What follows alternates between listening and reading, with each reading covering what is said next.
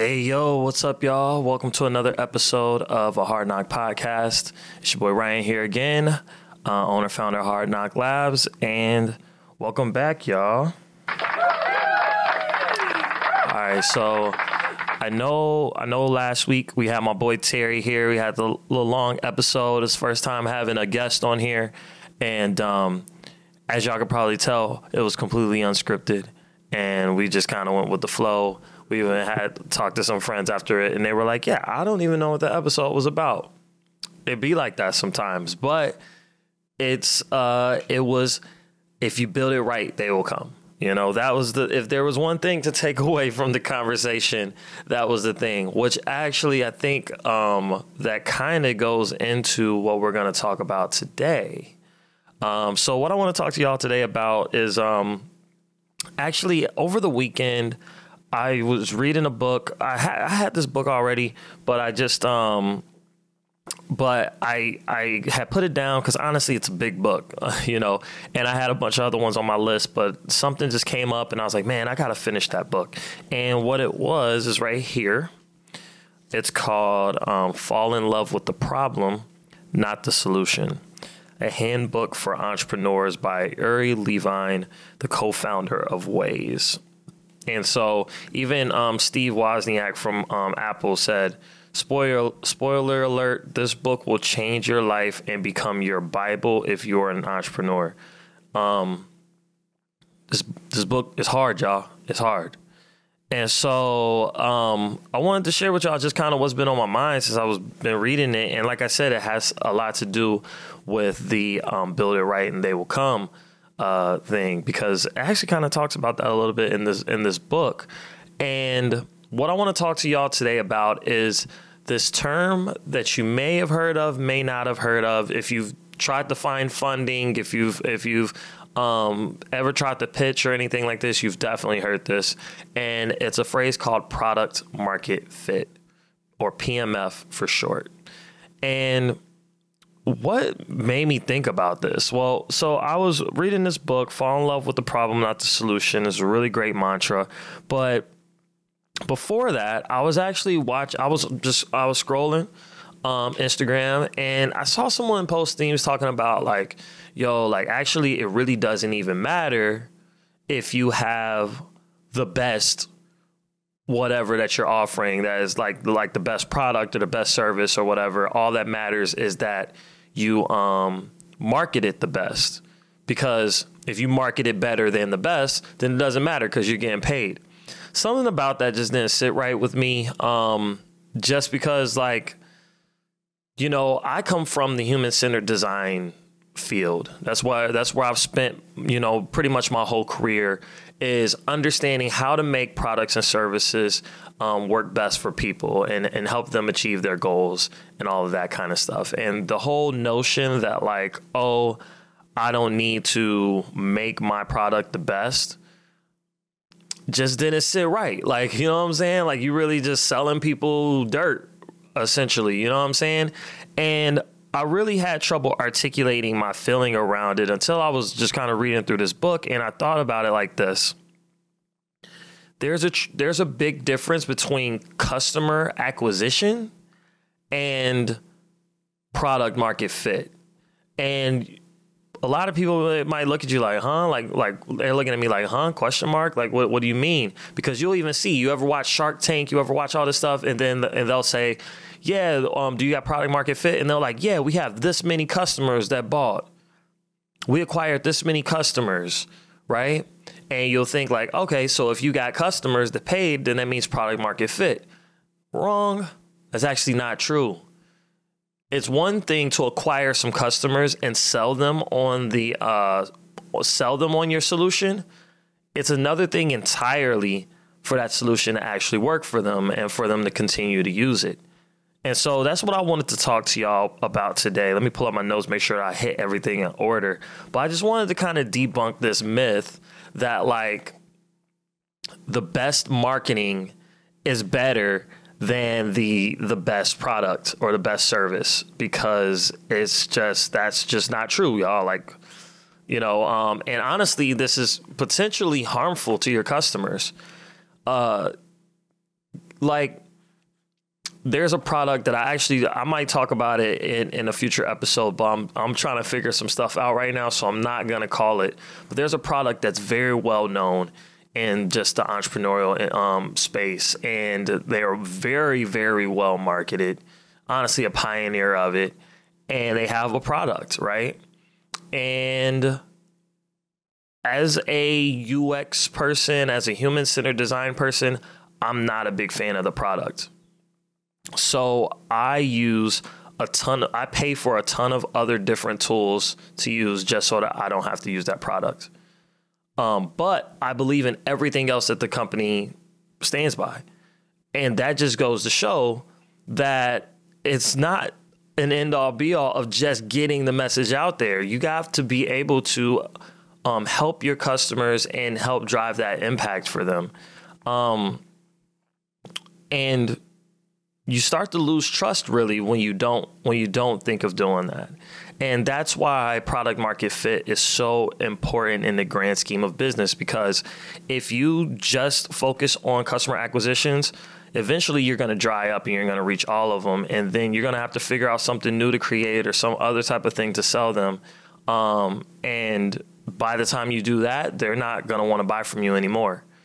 And so product market fit is about retention and impact, not just customer acquisitions. All right. So I want to clarify the differences. What I mean when I'm talking about customer acquisitions, I'm talking about your funnels. I'm talking about your marketing on Instagram, Facebook, Google, YouTube, all of that stuff, all these things, even just this right here, like this, me posting and putting stuff out here through my podcast and all of that is in the hopes of customer acquisitions. This is something that you definitely need to do in your business, and your business won't go anywhere without customers. But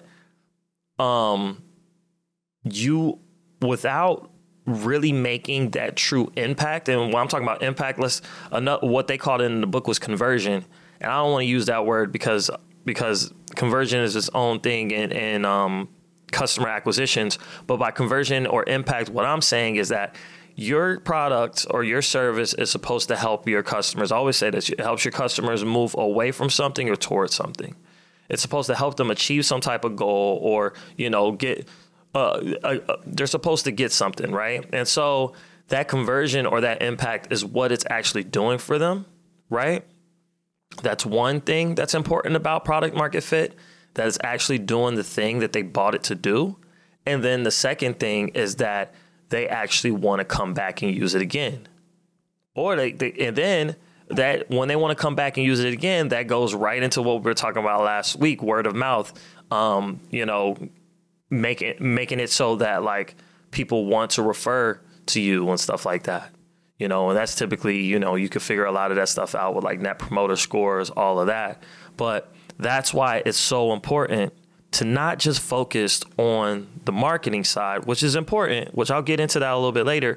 But what's more important than that is product market fit. Okay.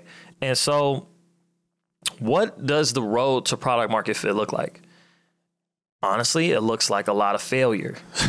That's the only way you can get it.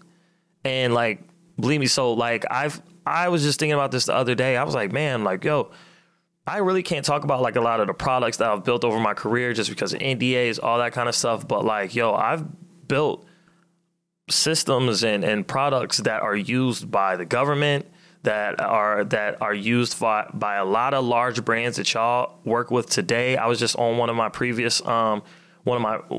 previous companies I worked for, and I was just looking at their like how the product that I created for them is positioning them in their market. And the thing is that what I've learned over the course of my career is that you will never get it right the first time.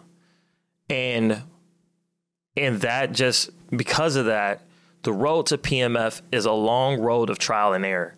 But the very first crucial step is releasing that MVP, that minimum viable product, and talking to actual customers, getting in front of them, seeing how they react to it, seeing how they respond to it, and constantly iterating and experimenting on it. And that's the only way to do it. And so that's how you ensure that, well, actually, let me even rewind because before you even get into that part, right, of building the MVP, the actual thing, like this book even talks about, it's not about the MVP either. The first thing is about the problem, figuring out what is the key problem that you're trying to solve, right?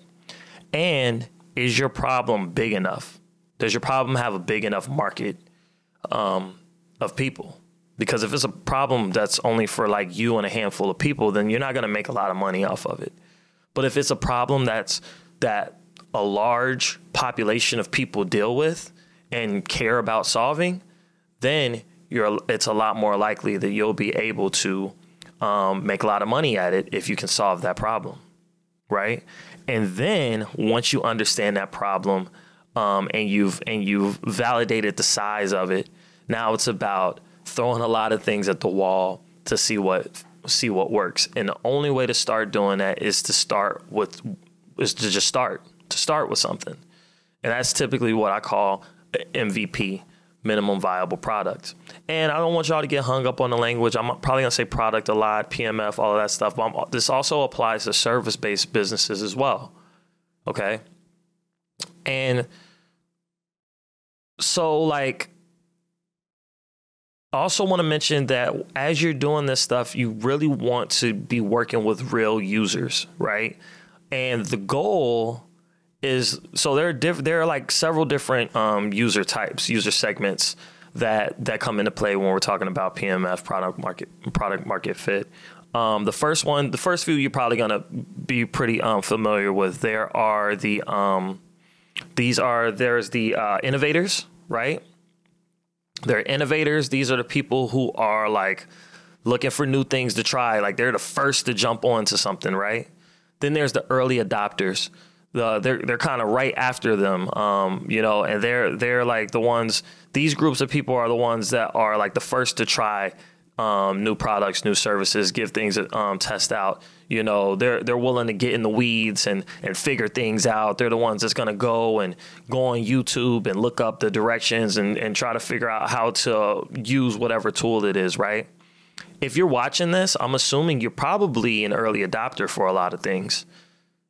But when you're building and trying to reach product market fit, there's a next group that's really particularly hard to get to. And that's what is called the early majority. And this is a very large user group. These are or customer group. These are the people that are reluctant to try your product. They don't like to change. They don't like to change their ways. They like where they're at. They're comfortable. They don't want to feel stupid when they're trying something. They don't want to try new things because they don't want to feel or look stupid trying to figure it out. You know, these people are the people that once you can start getting at them, they are the ones that are going to show and prove that you've reached product market fit. And I'm telling you right now, if you're putting all your money into just marketing and stuff like that, you're not going to reach those people because they're already reluctant to do it. And then once they get in there and they're having a hard time achieving the goal that they want to achieve with your product or solution, then they're not going to come back. And so that's why it's good to test what you're building incrementally, I can't talk today, and regularly.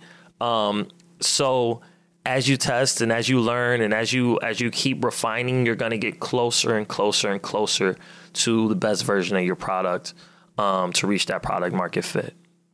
And so a few episodes ago, I was talking about prioritization and all of that stuff, right? And that's why I was telling you that it's important to focus on a single offering and that single offering is all about solving that problem, right? That big problem that you're trying to solve.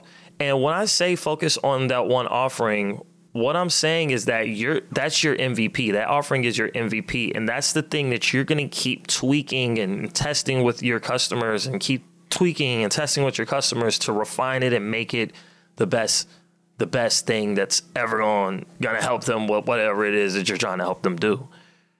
And so that's what I want you to be able to focus on.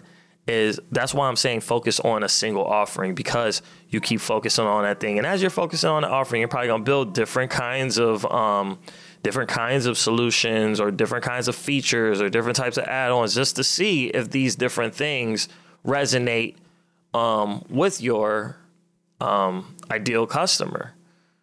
You know what I'm saying? So that's what it's all about. And that's actually why I had an idea recently. So I'm actually launching a new offering, but it's all for the same. This is all me trying to narrow down and focus and get onto the same problem space, right? And what I'm putting together soon, I'm actually planning on launching it, and y'all will probably start seeing mention of it. It's called the I2L challenge, or Idea to Launch challenge, which is going to be a 25-day challenge to help you take your business idea that you have and turn it into an offering that you can launch with and start getting in front of customers in 25 days. Because the key thing, the most important step for all of this stuff, is to just get something out there in front of customers for them to respond to, so that you can start learning and inching closer to that product market fit.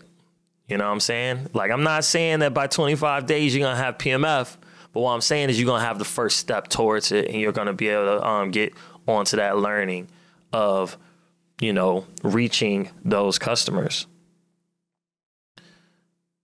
So something I also want to note is that, like, I just want to note, like, I'm not saying that you shouldn't be focusing on customer acquisitions. I'm saying, like, you need to have a balanced approach, because at this point in your business, it's not because you're going to see, and I talk about it all the time. And this is the realization that I had to come to as I was reading this book. I was like, you know what? I might be putting the cart before the horse a little bit for a lot of you all, talking about the business model design, talking about, like, all of that stuff. Because before you should even be focusing on scaling, what you should be focusing on is getting that offering right, getting that thing down packed. And the only way you're going to do that is by, getting your offering in front of users and customers, and seeing how they respond to it, seeing if it actually helps them achieve their goals, seeing if it actually does what it's supposed to do for them. And that's where customer acquisitions come in, right?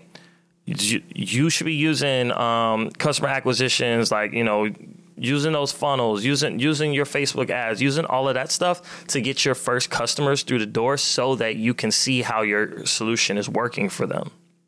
It's not necessarily for scaling. It's for testing your solution with real users and seeing how they react to it.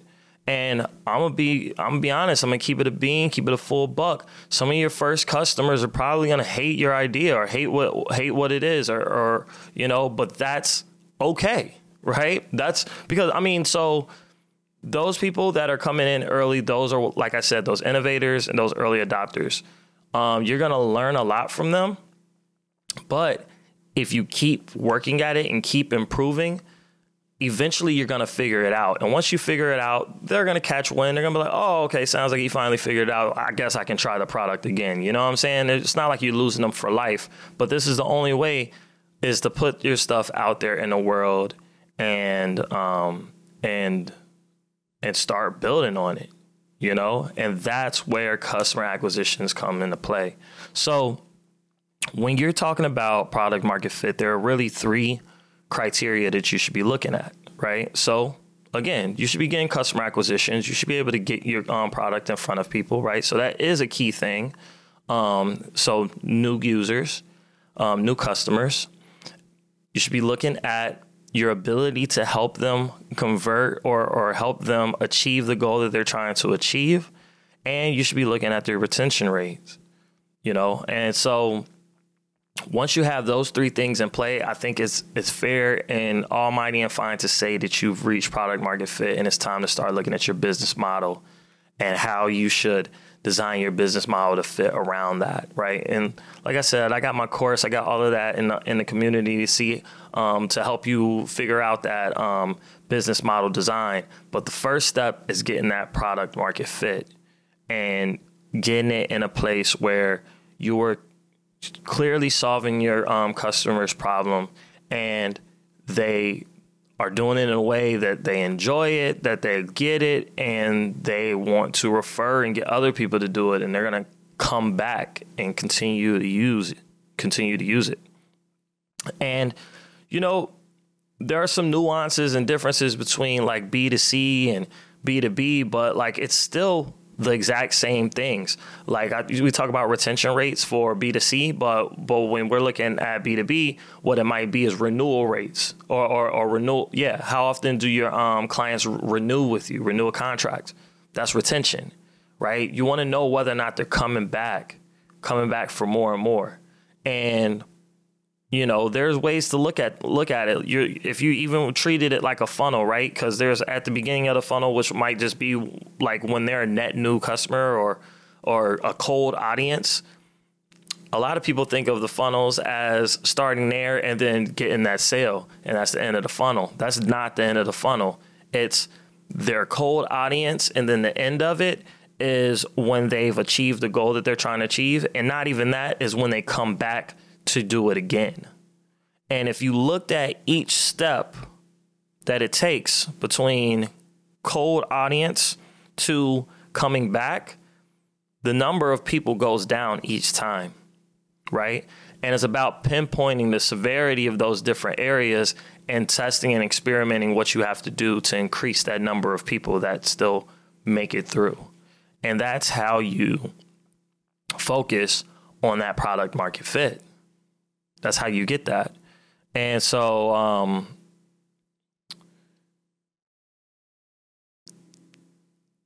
and it's all rooted in human-centered design. That's all, human-centered. That's what this is all about, because your customers at the end of the day, they're humans, right?